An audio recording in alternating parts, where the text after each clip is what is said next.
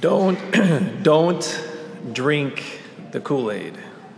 I think that's the phrase Pope Pius XI had in the back of his mind when he instituted this feast that we celebrate today, Jesus Christ, King of the Universe.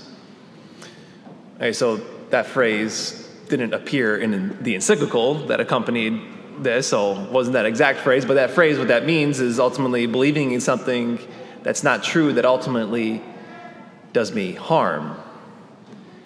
And so the year was 1925, so this feast is a relatively new feast day in the church, comparatively to the other feasts that we have. But in 1925, Pope Pius XI instituted this feast to kind of respond to the increased secularism and nationalism that was going on throughout the world. We know, of course, in the early 20th century, countries like Mexico, Russia, and many parts of Europe that had these atheistic regimes that were on the rise. And these atheistic regimes threatened not only the Catholic Church and her faithful, but also civilization in general. And there was an overall doubting of Christ's authority that was increasing. There was an overall doubting of the church's authority.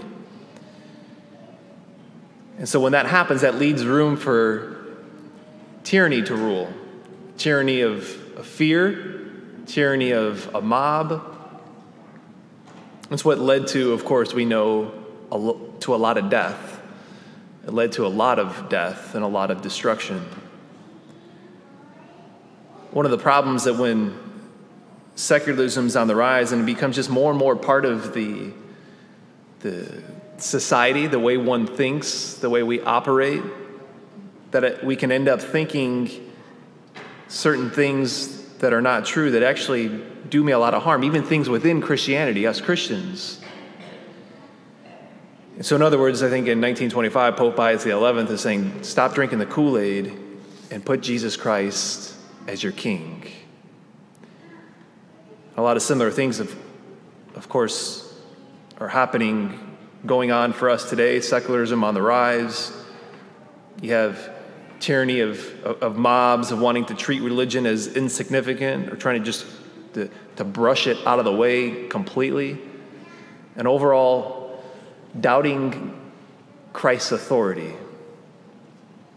And so as Christians, we need to be careful not to drink the Kool-Aid that's being offered to us. And so with our readings today, I think it highlights, and what I want to highlight are 2 cups of Kool-Aid that are being offered to us in our current climate today. Then also, secondly, to pose a question for us to consider. That first cup of Kool-Aid deals with obeying God. Our gospel today, here on Christ the King, this year is taken from Matthew 25. Matthew 25, the beginning of this passage, gives us the context of the entire passage and what it says, when the Son of Man comes in glory. So Jesus is talking about the final coming. He's talking about the end of times. And then, secondly, when it talks about the nations being gathered before him, he's describing the final judgment that's going to take place at the end of time for everybody. And then he uses this imagery, Jesus does, using this imagery of separating the sheep and the goat. And he's not explicit here, but what's implicit is that the sheep are the righteous ones, those who listen to and are obedient to the will of God. And then you have the goats. They're the wicked ones. They're the prideful ones that refuse to do the will of God. And what does God do? He separates them and he casts judgment upon them. They're judged by what they do and what they don't do. So it turns out obeying God is kind of a big deal. Like, listening to what God says and obeying him is important. But I think you wouldn't know that in many ways with what has seeped into kind of this false idea of Christianity in many ways even. There's an ever stronger movement for this progressive Christianity that resembles more of what I call an atheistic Christianity, meaning it's like, yeah, I believe in God, But it really doesn't matter whether or not I obey him. It doesn't really matter whether or not I listen and I'm obedient to him. A recent Pew Research poll showed that 90% of Americans would say that they believe in a higher power or a spiritual force. When asked if they believe in God, that dips down a little bit. 10%, 80% of people say they would believe in some form God. So, broadly speaking, it's not the concept of God that gives people problems. What gives people problems, and I think if we're honest, even what gives us problems, is a God who is king. The one who says, I own you. The one who says, you must submit to me.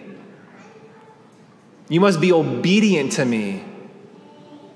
The one who says, I must have control over every aspect of your life. The one who judges. That's the Christianity that I think is ever more, as secularism rises, kind of to be pushed out of the way, and a false Christianity is promoted, encouraged, feels a lot better. We say Lord all the time. We say Jesus Lord. In the course of this liturgy, this Mass, numerous times at the rest of this Mass, we're going to say Lord. Lord, hear our prayer. Lord, hear our prayer. Over and over and again, we'll say Lord.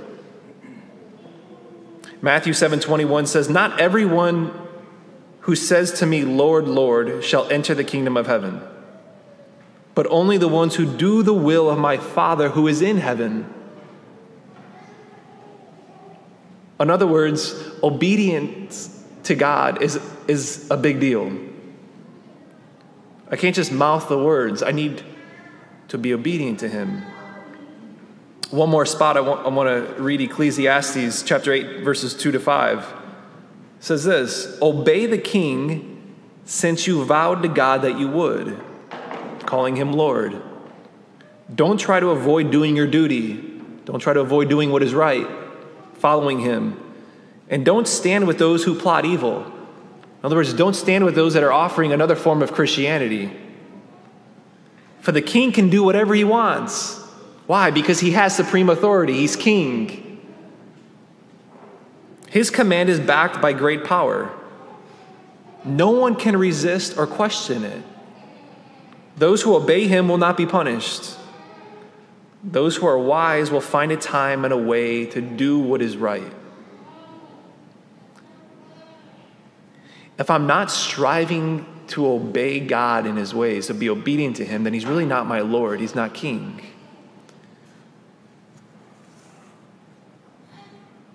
And what it is, I'm ultimately accepting, or I'm drinking this cup of Kool-Aid of this other Christianity that's being offered to me that leads ultimately to death.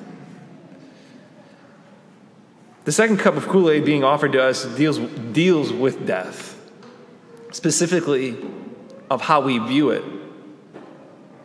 Our second reading, Paul in Corinthians, again, the context is the end of times. He says, Christ has been raised from the dead, for just as in Adam all die, so too in Christ shall all be brought to life. Everything is subjected to him, even death. As Christians, we are not to fear death. We profess that the Son of God died so we don't have to, and not to fear death. The secular world pushes something completely different than that outlook of death.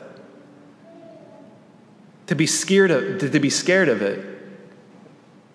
In a secular world that lacks Christ's authority, the danger of not seeing things in their proper order becomes really high, and it becomes a temptation for us. So to be clear, the spiritual life is more important than the physical. That is not to say that the physical is not important, but it is to say that the spiritual is more important than the physical. Now, that's not a COVID policy statement here by Father Mark, right? So don't send any letters to me or Father Dindo. They'll probably send them to you. Sorry. It's just what we believe. It's a biblical worldview that the spiritual is more important than the physical. That life, health, we would say all temporal things are subordinated to eternal things, eternal life. That's why it's so hard as we see this past week, the last couple of days, more places around the world now that are closing doors of churches. Throughout Europe again for the second time in lockdown, churches, Catholic churches in Canada. Is it not what we believe? And I remember getting mocked once about this, of saying this earlier in the first lockdown, that what's essential for us is receiving and feeding upon Him. Which is so important for us here as Catholics, is receiving the Eucharist. The spiritual is more important than the physical. Not saying that the physical is not important, but that the spiritual is more important. With regards to the churches of crunching numbers and looking at since when we did open up after the lockdown, we've had somewhere around 300 masses here, celebrated here at St. Mary's, right here, 300. Over 30,000 times has somebody received the Eucharist. 30,000 times in the last number of months. We know people have been here that have had COVID while they were here, not knowing it. But we don't know of any cases of any time anybody has received COVID from here, let alone there being an outbreak. So we want you to feel comfortable here, and keeping, criticism with, the side of keeping churches open is like, well, you don't really care about the safety of people. Well, I think it's important to say, as priests, as the church, I was talking with Father Dindo in the rectory a little bit ago, saying, remembering the way we felt before we knew more about COVID than we do, or we know now more than what we did before. Like, we were scared to death opening up, or just worried about the safety, keeping everybody safe when we were open up, losing sleep. I did at Our Lady of Mercy prior to opening up. Father Dindo said he did here. But it's important for you to hear from us that as your priests, we are more concerned about your spiritual health than your physical health. That is not to say we're not concerned about your physical health, but it is to say we're more concerned about your spiritual health. So as we approach Advent, the church encourages us as we begin the month of November praying for our dead, we end the month of November thinking of our own death. The church encourages us to think of our own death. And so as we do that, as we approach Advent and we're having more reconciliation times, more confession times, opportunities for confessions, that if we have deadly sin on our soul, to come to confession with these increased confession times that we have coming up on Wednesday evenings at 6:00. And if we're not comfortable with that, we'll come out to the car and hear your confession. Because again, the spiritual is more important than the physical. To place more importance on this life than the life to come, when that happens, the tyranny of fear rules. The chief goal of this life is not the preservation of our own life at all cost. The chief goal in this life is eternal life. That is placing God as Lord and King of our life. Which leads to the question I want to leave us with this week. Do I treat Jesus as a king? Have I submitted fully to Him who is King? Every aspect of my life, who wants to own me, to be my Lord. He doesn't want it. He demands that we submit every aspect of our lives to Him. Or when I say Lord, and if I'm honest, What parts of me, when I say Lord, just play lip service a little bit? Am I obedient to him in every way? Am I obedient to his authority? Do I do whatever he says even when I don't like it? Or do I treat him more like a consultant? Do I treat him as a king? Do I trust him? When crazy things happen in life, things that I don't understand, do I trust him and say he knows best because he's king, he's my king? And it's important to say he's not a tyrannical king. No one loves the way he loves, because no one did for you and for me what he did for you and me. Going to the cross, giving us freedom, giving us eternal life. That's why we treat him like a king. That's why we submit to him, we trust him, we're obedient to him. So don't drink the Kool-Aid of what's some other form of Christianity that is being posed our way, but rather treat him as a king.